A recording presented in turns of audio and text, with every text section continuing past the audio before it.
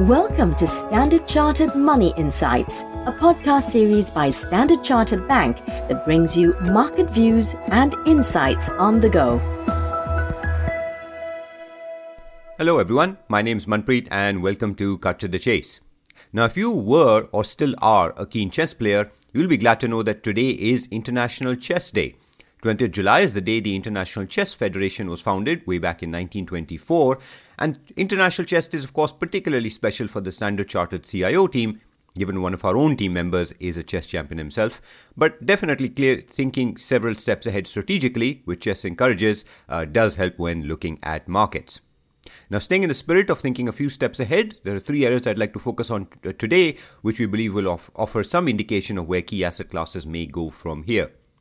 The first is investor positioning. One key fund manager survey released yesterday threw up some surprising results, demonstrating that professional investor positioning now appears to be at extreme bearish levels.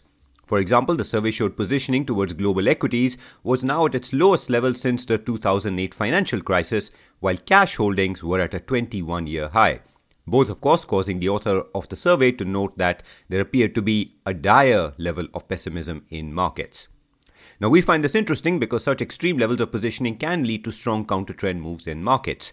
The release of the survey likely partly explains the strong rebound in equities and other risky assets yesterday, but in our view, it does offer some optimism that one-sided positioning could trigger a slightly longer-lasting rebound in risky assets over the coming weeks.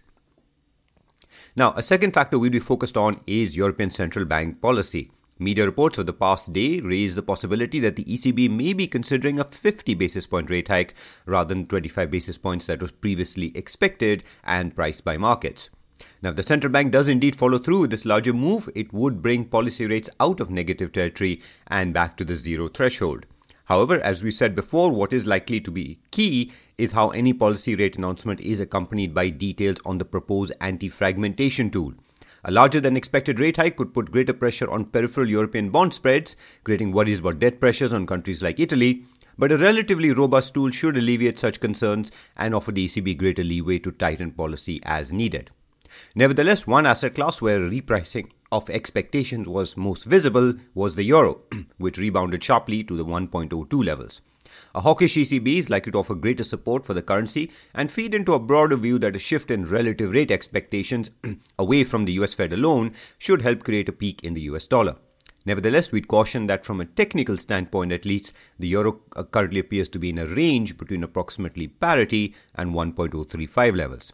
That's a baseline expectation for now in the short term, unless of course we see catalysts for a firm break to the upside. Finally, a key event we'll be watching over the next couple of days is progress on the Nord Stream 1 pipeline. Recall that this had been closed for maintenance, but there have been concerns that Russian gas supplies to Europe may not restart, partly or fully, when the scheduled maintenance period ends on 21st July. A resumption of supplies is likely to alleviate energy market worries, adding to the increasingly positive mood in the short term on both risky and European assets. However, a failure to resume supplies could of course put upward pressure on energy prices more broadly. So overall, potential opportunities in a short-term risk asset rebound, in the range-bound euro, but of course we keep a close eye on the restart of the Nord Stream 1 pipeline. We'll pause there. As always, if you enjoyed this podcast, please don't forget to rate and like it. Thanks for listening and wish you a happy trading day ahead. Thank you for listening to Standard Chartered Money Insights, a podcast series by Standard Chartered Bank. For more details on the latest market insights, subscribe to Standard Chartered Money Insights.